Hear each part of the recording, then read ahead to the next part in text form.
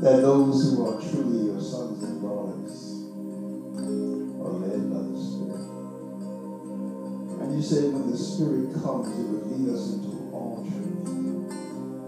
It will take those things that are of yours, Jesus, and give it to us. And you tell us not by might, not by power, but by my Spirit, says the Lord. And so, Holy Spirit, we ask that you would lead us today, this morning. Lead us in your everlasting way. Lead us to the point where we can get the heart of the Father, that we can get his thinking, that we can get his attitude. Holy Spirit, come, guide us. In Jesus' precious name we pray. Amen and amen. Once again, it is so good to see you this morning. And, you know, you want to sit up here and catch this torture this morning, huh? So, it's so good to see y'all. And we're going to jump right into the Word. And I'd like to read the Word. And then I want to tell you about a young man by the name of Hendry Blackaby. Hendry Blackaby is a guy that wrote a book called Experiencing God. And this particular book has 7 principles that I think will help you understand these 2 verses. And in this 5th chapter, when you begin to look at verse 17 and verse 18, here's what it says. It says, so then. And the so then goes back up to waking up. The so then goes back up into be careful how we walk. Because last week we talked about walking as wise people. The walk of the wise. And so when he uses the word so then, he is referring back to those 2 verses. And then he says, so then, here is a prohibition. The prohibition is not to be foolish. And here is a word that I think is so misunderstood in the English language because the Bible shows it as something different. We will go back and look at that. It says, but I want you to understand something. I want you to put yourself in a place where you stand on the information, you gather all that information, but you need to understand what? You need to understand what the will of the Lord is. And God has a will. God has a plan. And then he says, and do not, the second prohibition that says, get drunk. The drunkenness has a message in it that is very unhealthy, but it says, don't get drunk with wine. And then it says, for that is dissipation. There's something that's a deteriorating downward spiral about being drunk. Dissipation. But, he says, be filled with the Spirit. Now, what does it mean to be filled with the Spirit? If you have had any history of reading a book that was written years and years ago by a man by the name of Hendry Blackaby, and the name of the book was called Experiencing God. And there's not a soul that's living that don't want to experience God. But we experience God because of our intimacy with him. But what he did was he put 7 principles together, and I'm going to give them to you. Because what they're going to do is help you understand what it means to be filled with the Spirit. The first thing that he says is that God is at work. Now, I want you to know that God is working right now, even as we speak. And Jesus says in James 5:17 that my Father is working, and so am I. It says the Father loves the Son, therefore the Father shows the Son what he's doing, so that you and I may marvel. So the first thing that we learn about being filled with the Spirit is that God is working, and he's working through the Spirit. The second thing that it says is that God is pursuing a loving relationship with you in that work right now. So there's something about being filled with the Spirit that God pursues you. And I'm so glad that God pursues me, because there's times when I don't pursue him. God pursues me in the sense that he says, come and I will see you. But he also says, I will knock, in Revelation. And if I knock and you open up the door, guess what? I'll come in and I'll fellowship with you. God is saying, I'm coming. I'm knocking. So not only is he working, but he is pursuing. And he's pursuing you for the purpose of building a relationship with you. And the third thing that Mr. Blackaby writes about, he says that in that God's work, in the fact that he's pursuing you, he says, guess what? He's also giving you an invitation to come to him. And you'll see that all the way from Genesis to Revelation, that God is giving you an invitation right now to join him. That invitation comes because he says, come unto me, in the 11th chapter of Matthew, all of you who are what? In labor, all of you who are weary and heavy laden. He says, come unto me, and I will give you rest. Learn of me. Take my yoke upon you. Come and buy without cost, he says in the book of Isaiah. So not only is he working, not only is he pursuing you, and not only is he inviting you to come, but he wants you to come for a reason. And then the fourth thing he's doing is he's always speaking to you. He speaks to you through the word. He speaks to you through his spirit. What we're talking about, he speaks to you through his circumstances. He just speaks to you through everything you can just look at, even as you look at creation. So he's working. He asks you to come and be invited with him. He asks you to come because he's pursuing you, but he's also speaking with you. Now, these last three things are really important. All of it pertains to being filled by the Spirit. Number 5, in all of those first 4 things, he will bring you to a crisis of belief. He will challenge your faith. He will put you in a situation where you have to trust him to get through it. It's called a crisis of belief. He does that because he wants to what? Not only cause you to trust him, where it says in Proverbs 3:5, to trust in me with all of your heart and do not lean on your own understanding, but acknowledge me in everything you do, and I'll guide your path. Because he wants you to know how to trust him. That crisis comes as a crossroad. That crisis comes as adversity. That crisis comes so that when you step in, these last couple of things will happen. Here is number 6. He puts you in a crisis of belief so that you have to make an adjustment. An adjustment. You know why he's doing that? Because you can't stay where you are. It's been said that God loves you so much, he accepts you just like you are, but he loves you too much to leave you there. So think about this before we give you number 7. Number 1 is that God is at work through his Spirit. God is pursuing you through his Spirit. God is asking you to join him through his Spirit. God is always speaking to you through his Spirit. God will bring you to a point of crisis through his Spirit. And then God will say, Johnny, make a decision. Make an adjustment in order for you to move forward. And here's the last thing.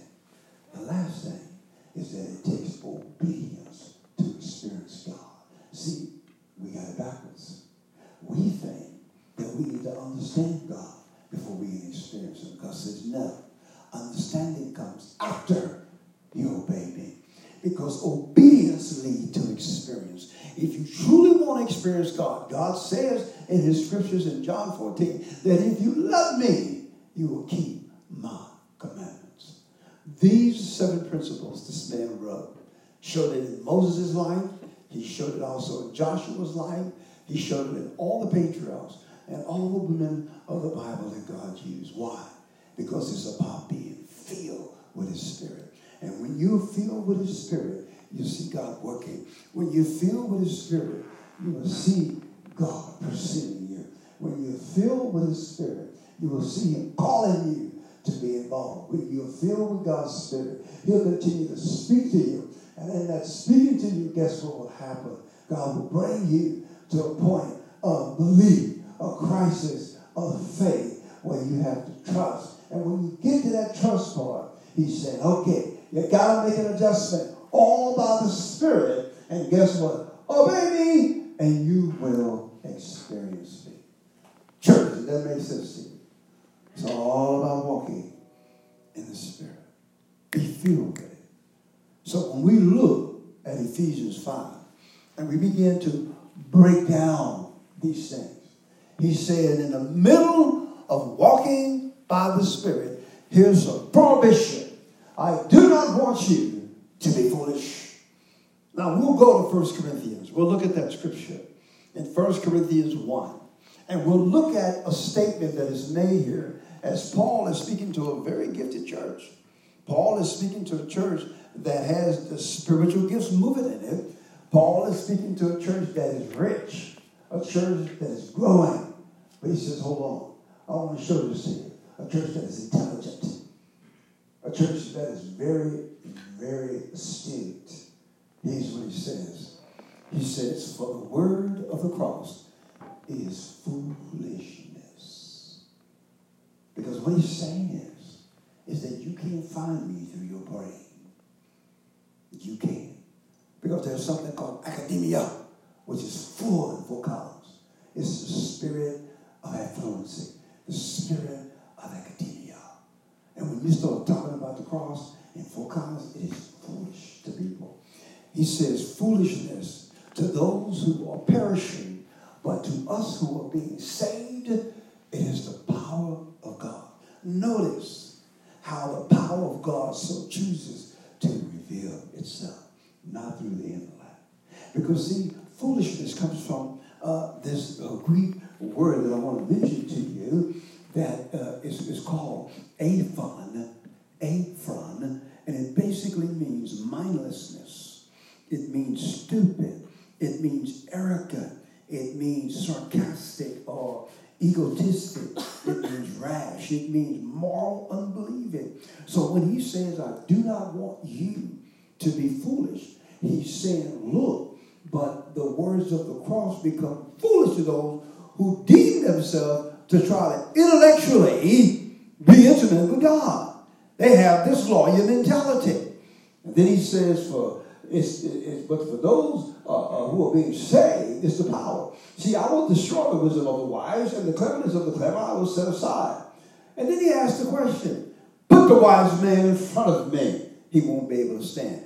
Put the scribe in front of me, he won't be able to stand. Where is the debater of this age? Who wants to sit up on all these news shows and all these talk shows and debate with me? Like they get in a circle and begin to talk about what life is about. They can't stand with me. And then he says, look, has God not made foolish the wisdom of the world? For since the wisdom of God, the world through his wisdom does not come to know God, God was well pleased through the foolishness of the message preached to save those who believe. And watch verse 25, what it says there. Verse 25 says, because of the foolishness of God is wiser than man. It's not saying God is foolish. It's just basically saying that even in things of God that look foolish is wiser than the wisest man. Even in the things that look weak is more stronger than any man. The cross looked weak.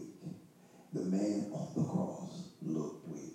But he was the strongest man in the world because he took on all the sins of the world. Church, did you get that? It's important to know where your strength comes from.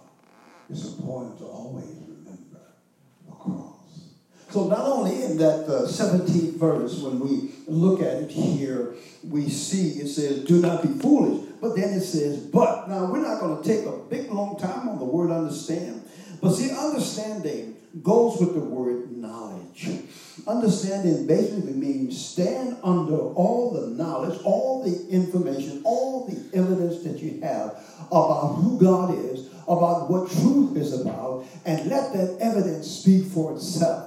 So in the vein of not being foolish, he says, but I want you to understand something. Take that knowledge that you got and let it point you somewhere. He says, but understand something about what? But I want you to understand something about the will of God. This is back in verse 17. We will go there in Ephesians 5. So then, do not be foolish, but understand, comprehend, okay, put together, okay, act piously to bring together into your mind. It says, let yourself be persuaded by the evidence that you see. But here's what I want you to understand. I want you to understand, first of all, what will is. You have a will sitting right here today.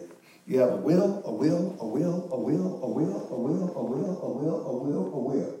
A will. What that means is a desire. It means something that is pursued by pleasure. You got a will. But that will is a determination. That will is something that drives you.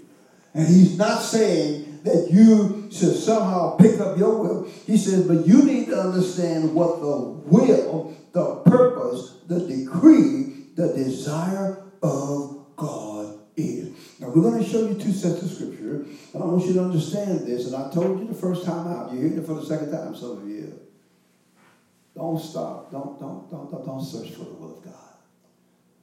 The moment you met Jesus, you found the will of God. You know, like I say, some people are confusing their identity with the will of God. See, the will of God is clear. I'm going to show it to you in two sets of scripture. We're going to look at John 6, all right? And I want you to read closely with me what it's saying, all right?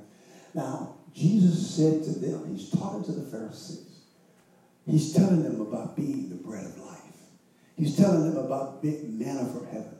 He said, unless you eat of my flesh and drink of my blood, you have no part of me. You remember in the Old Testament where your fathers waited and all that? You know what? I'm the real manna. I'm the one who came out of heaven. So he says, I'm bread of life. He who comes to me will not hunger. He's talking about spiritual hunger. And then he says, and he who believes in me will never thirst. He's talking about the water. He's talking about the hunger that the Spirit brings. And he's talking about the thirst that the Spirit quenches. Now let me say this to you. You cannot quench a spiritual thirst with anything physical. It can't. You need to understand. It takes the Spirit to quench the spiritual thirst. And then he says, but I say to you that you have seen me and you do not believe me. That's why you're hungry and that's why you're thirsty. Because you don't believe me. That's why you can't get this stuff quenched. And then he moves on. And he says, all that the Father gives me will come to me. And the one who comes to me, I will certainly not cast out. Now, it's hard for them to come to him because he's saying stuff that's hard for them to hear. Now, when the last time you had anybody say to you, hey, you really want to be a part of me, Caleb? You know, you just bite off my mouth, just take a bite. And then what we're going to do is we're going to ask you to drink my blood. Sound vampirish, does it not? He was saying things to them that they couldn't understand in the spirit. But he was trying to tell them about who he is and what he's about to do. But he said, look, for I have come down from heaven. Now that's huge. Nobody's ever said that. Nobody but an angel. And then he says, not to do my own will, but the will of him who sent me. See, the word sent is a Roman term, and the word sent comes from the Greek word apostolos. That's where you get the word apostle. That's where you get the word apostolos. Bless you. And it means to be sent. And it was the Father who sent him.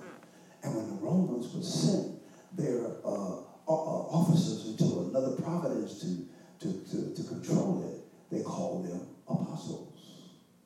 And Jesus says, I'm sent to establish who God is. Now watch these other verses. This is the will of him who sent me. See, when I can start realizing as a man that I am not only saved, watch this, but I'm sent. Now I don't have to worry about who in the heck I am. Now it's about who he is. Because it's not about me. Watch this. An emissary was there. An ambassador was there solely for the purpose of representing the one who sent me. Are you with me on that? When you realize you're sent, when you realize God has called you, now you start understanding what the will of God is. And then he says, this is the will of him who sent me, that of all that he has given me, I lose nothing, but raise it up on the last day. For this is what the will of my Father. Not the will of Johnny, not the will of you, not the will of Is, not the will of a church, not the will of a city or nation. But he said, this is the will of my Father, that everyone who beholds the Son and believes him will have eternal life. So it's about eternal life. We spend too much time dealing with right or wrong instead of dealing with life and death. See, it's eternal life. And myself will raise him up on the last day. Now watch this. There's more. That was 40 right there. So there's more. I want you to go to Romans 8 because I want you to understand something that is in the Christian life right now that I think is pure heresy. Pure heresy. And I'm talking about probably one of the best teachers known to our generation. He's teaching this stuff. And he's teaching it wrong. And I'm going to show you what he's doing. For those whom he foreknew, that means God knew of us way before we were born. But it doesn't mean he forces us to make a choice. He just knows. And then he says he also predestined us to become conformed to the image of his Son. That basically means before anybody is born, the whole end of it is that Jesus is the whole thing. And that every scripture from Genesis to Revelation is about Jesus Christ. And every person who's ever born, God is basically saying this, is that I have predestined a place for them to wind up in if they choose him as Lord and Savior. It's not a predetermined choice by man. It's a predetermined destination by God. And they get that confused with choice. And it's being preached all over the world by 4 or 5 people, and they call it the doctrine of predestination, and there is no such thing. All it is saying is that when Jesus Christ finished with you and me, you're going to look just like him. That's it. That's it. So whatever God is doing in your life, well, let me say this for one moment. Can you just take about 30 seconds and think about what God is doing in your life?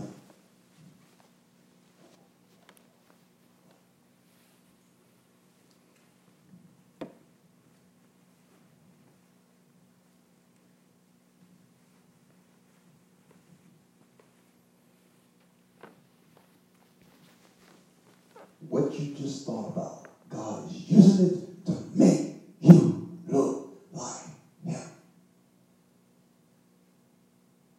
That's what's going on. Everything you're going through, he's using it. I mean, how would then Joseph say in the 50th chapter of the book of Genesis when his brothers bowed down after he saw a dream in chapter 37, and some 13 to 17 years earlier he told them about the dream. They thought he was stupid, and at the end they asked for his forgiveness. He says, look here, man, I want you to understand what you meant for evil, God meant for good.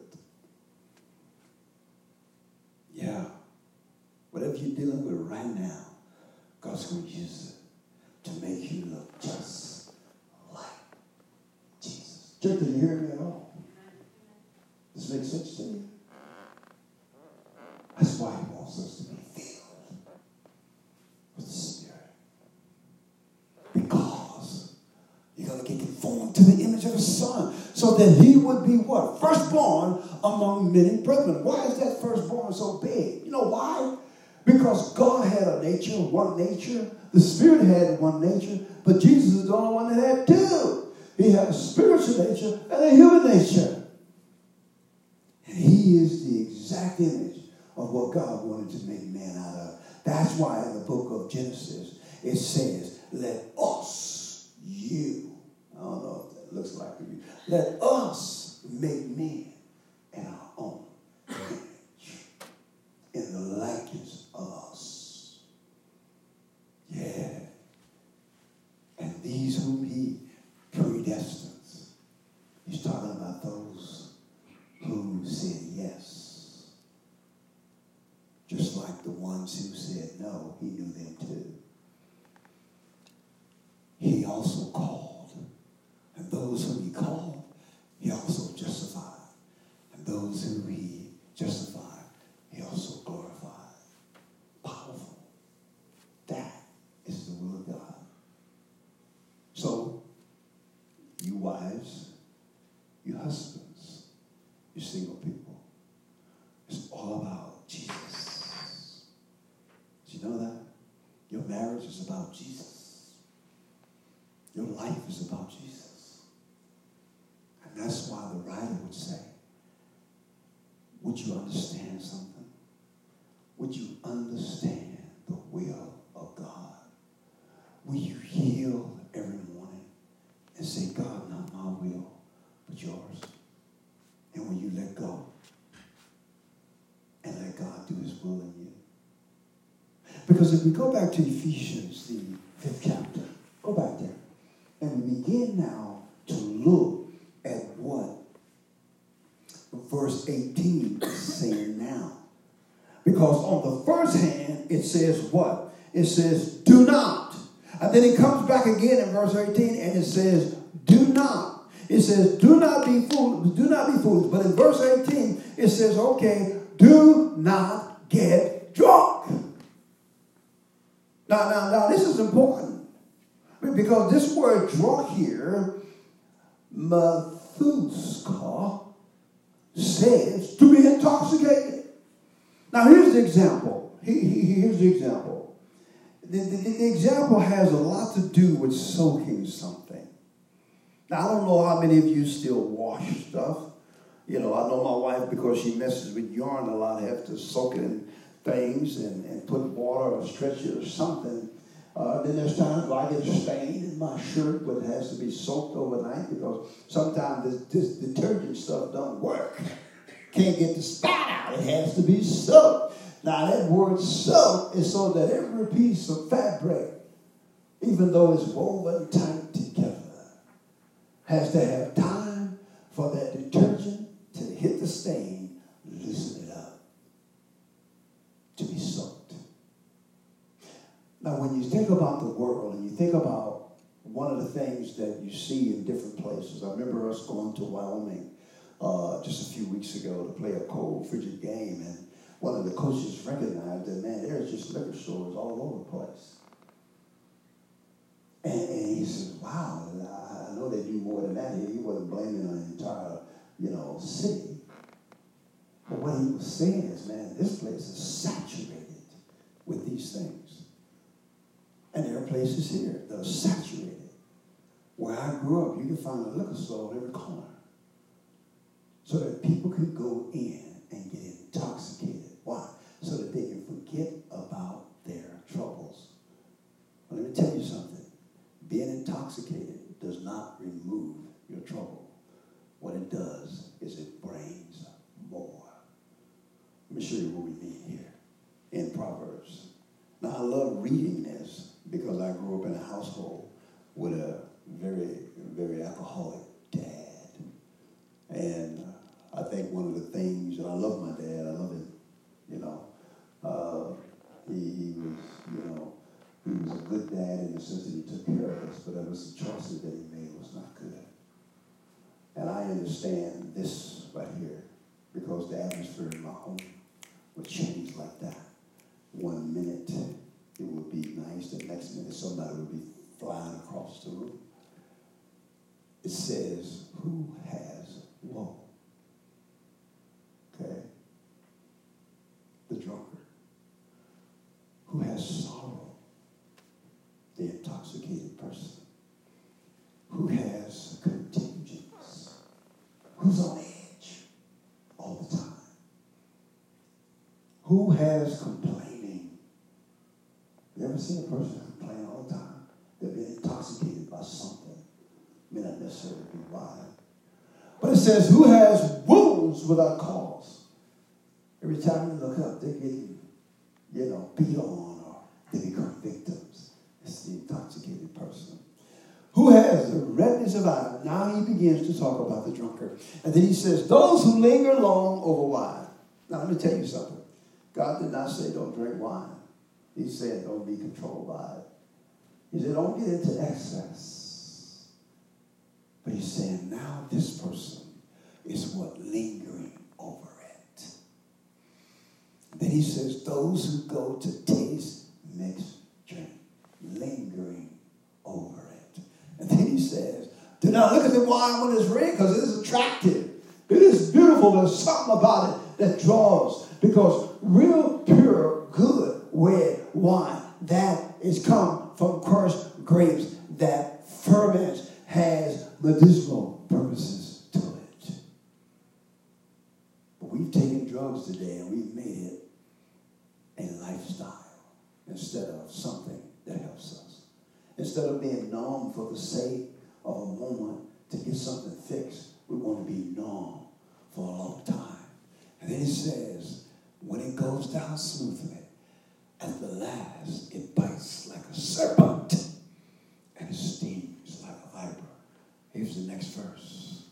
And then it says, your eyes will see strange things. I want y'all to know something. I don't have to drink wine to see strange things, but my eyes, I want y'all to know that. I see strange things, man. And your mind will utter perverse things. See, something else is in control. All right? And then he says, and you will be like one who lies down in the middle of the sea. I'm not much of a, the reason why we've never went on a cruise is not because of my wife, because of me. I would pass out. I would tell somebody to shoot me after 30 minutes. Man, that sea, I'm telling you. I mean, I can remember us at a bowl game in San Diego, and we went across the marina in a yacht just to go to dinner. Brother Licky, I took everything I could to hang on to the pole. I was too tough to let anybody know. I was like, man, let's get to the dinner. Because that sea, oh my goodness, man, that's shaky. That's staggering. It's a roller coaster. There's no balance there. There's no foundation there. And he says, or like one who lies down at the top of a mast. They hit me. I didn't even know it. Okay? But it did not become ill. And they beat me. And I didn't even know it. What? When shall I work? You know what? That felt so good, man. I'll take another sip. Now, we're going to go back to Ephesians. I want to make this statement to you. I gave the illustration last service about the bull's hide, when they would take the hide off of a bull. And they wanted to make it so it had elasticity in it. It was stretchable. They would soak it in fat. And that hide was so tough that when that fat got in between those little tiny morsels of hide, it would stretch. And it would soak it in fat in order for that to happen. Now let's go back and let's close this thing. He says, for that is dissipation. Now dissipation means unsafeness, carelessly, excess. Is like a riot that goes on in your body. Jesus even speaks of this. I wanted you to go to Luke 21 because there's something I want you to see in Luke 21, 34 through 36. Now I want you to look closely at a few words here. Be on guard. It's difficult for a drunk man to be on guard. And then it says, so that your heart will not be what? Weighed down with dissipation. Weighed down with this world. Weighed down with circumstances. Weighed down with choices that other people make that affect you. Weighed down with stuff, man, that presses in on you. Trying to bring you down. Trying to get you drunk with it. And then he says, and drunkenness, and the worries of life, and that day will come on you suddenly like a trap. You know what? And that's for everybody in this room. It'll come. Things will happen. Decisions will be made. That stuff will jump on your back. He said, be alert. Be on alert. And he says, it will come upon you, those who dwell on the face of the earth. He ain't talking about aliens, space people. He's talking about us. And then he says, but keep on the alert all times, praying that you may have what? Strength to escape all these things that are about to take place. And watch this. To stand before, all right, the Son of Man. Now, what is he saying? Let's go back to verse 18. Here's how we land the ship, folks. Here's how we land. Right here. It says, but be filled with the Spirit. Here's what he's saying. Now, I want to make this statement to you. We're going to shoot over to Acts 1:8. Go away and go over to Acts 1:8. But how is it that a guy like Peter, on the one hand, can say, you're the Christ, the Son of the living God. And then 5 minutes later, Jesus rebukes him. Get behind me, Satan. How is it that spirit-filled men like Paul and Barnabas could have tension between each other? How is it that John Mark could just walk out in the book of Acts, all of a sudden, boom, decide to go in the middle of an assignment that God had given him? How is it that? Because, ladies and gentlemen, as believers, we don't realize that we cannot walk in the Spirit even for a moment. And in that moment that you're not moved by the Spirit, watch this, you're intoxicated by the world. In the moment that you're not in control by the Spirit, something else is controlling you. And it is not necessarily good. Because either God is controlling you or something else is controlling you. And that something else is called evil. That something else is called the flesh. And that's why you see in Ephesians 5:18, be filled with the Spirit all the time. Every day, every minute, every second, every hour. And it is something that marks the Christian life. You need to understand how powerful that is.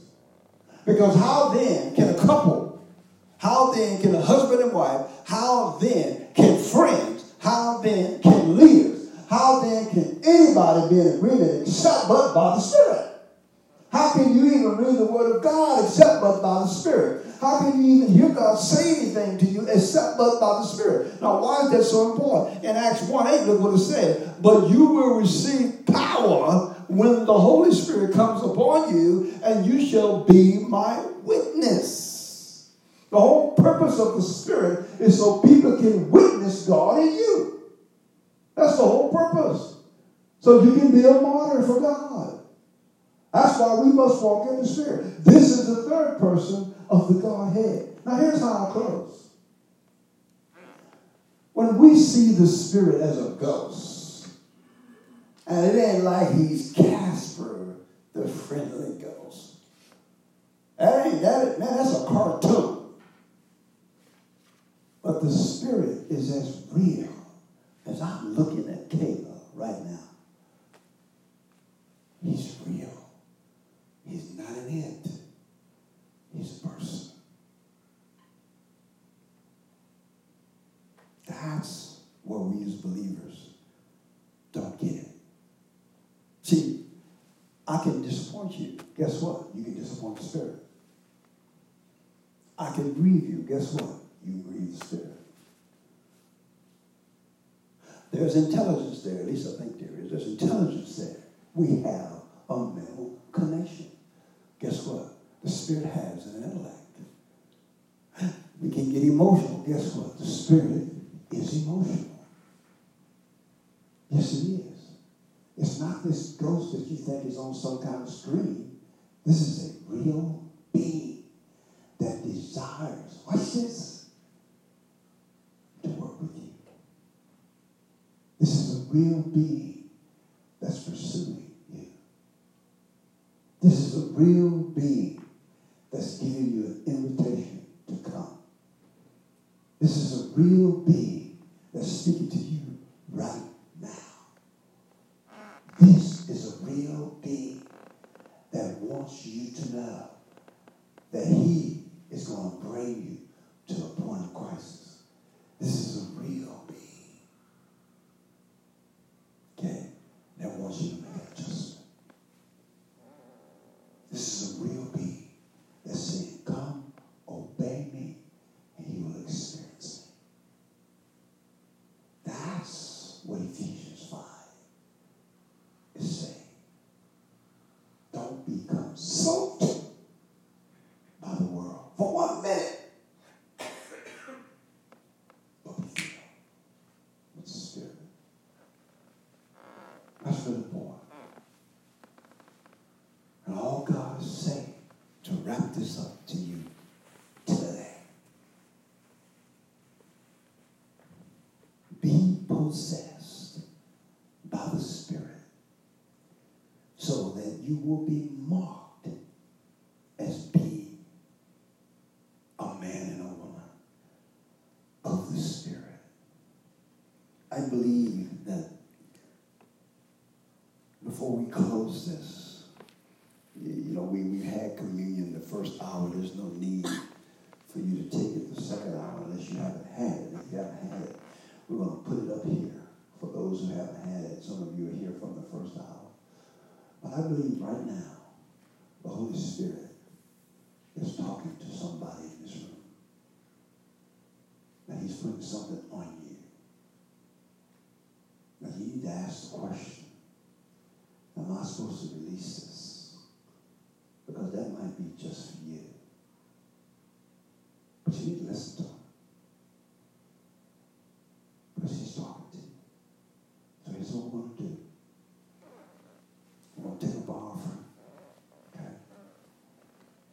And then we're going to share communion for those of you who haven't had it. Some of you have already had it, so you don't have to come up here. I don't think you need to take communion twice in the same day. Okay? Here we go. I believe that during that message, God spoke to somebody in this room. I ask that you check with God first and ask him if what you heard was for you.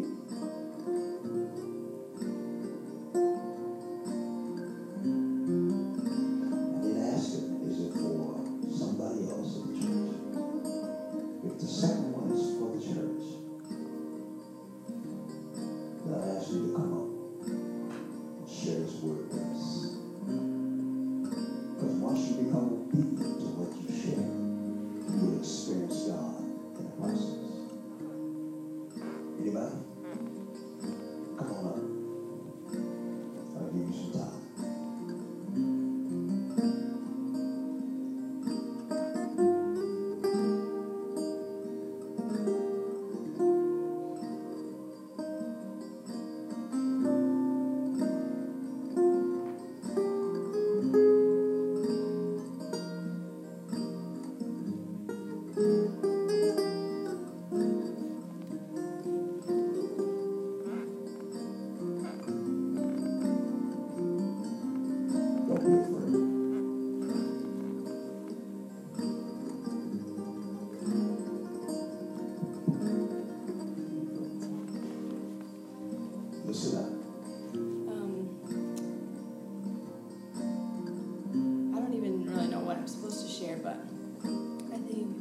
message just really hit me today, and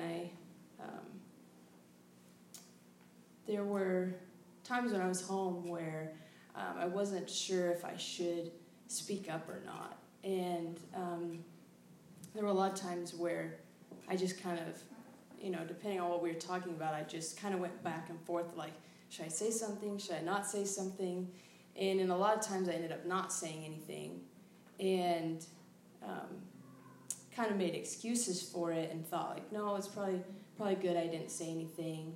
And I just read something yesterday, and everything I was reading yesterday was about the Spirit too. So when today I was like, oh my goodness. So I don't really know what the Lord wants to do with that, but I just know that if you have any sort of experience like that, I mean, the place to start is just confessing that, and just turning in repentance that if we're afraid to say something, that we're not being controlled by the Spirit. And so, like, for me, the place to start is just repentance in that, and wanting to know and be controlled by the Spirit all the time, not just sometimes. I think that's all I have.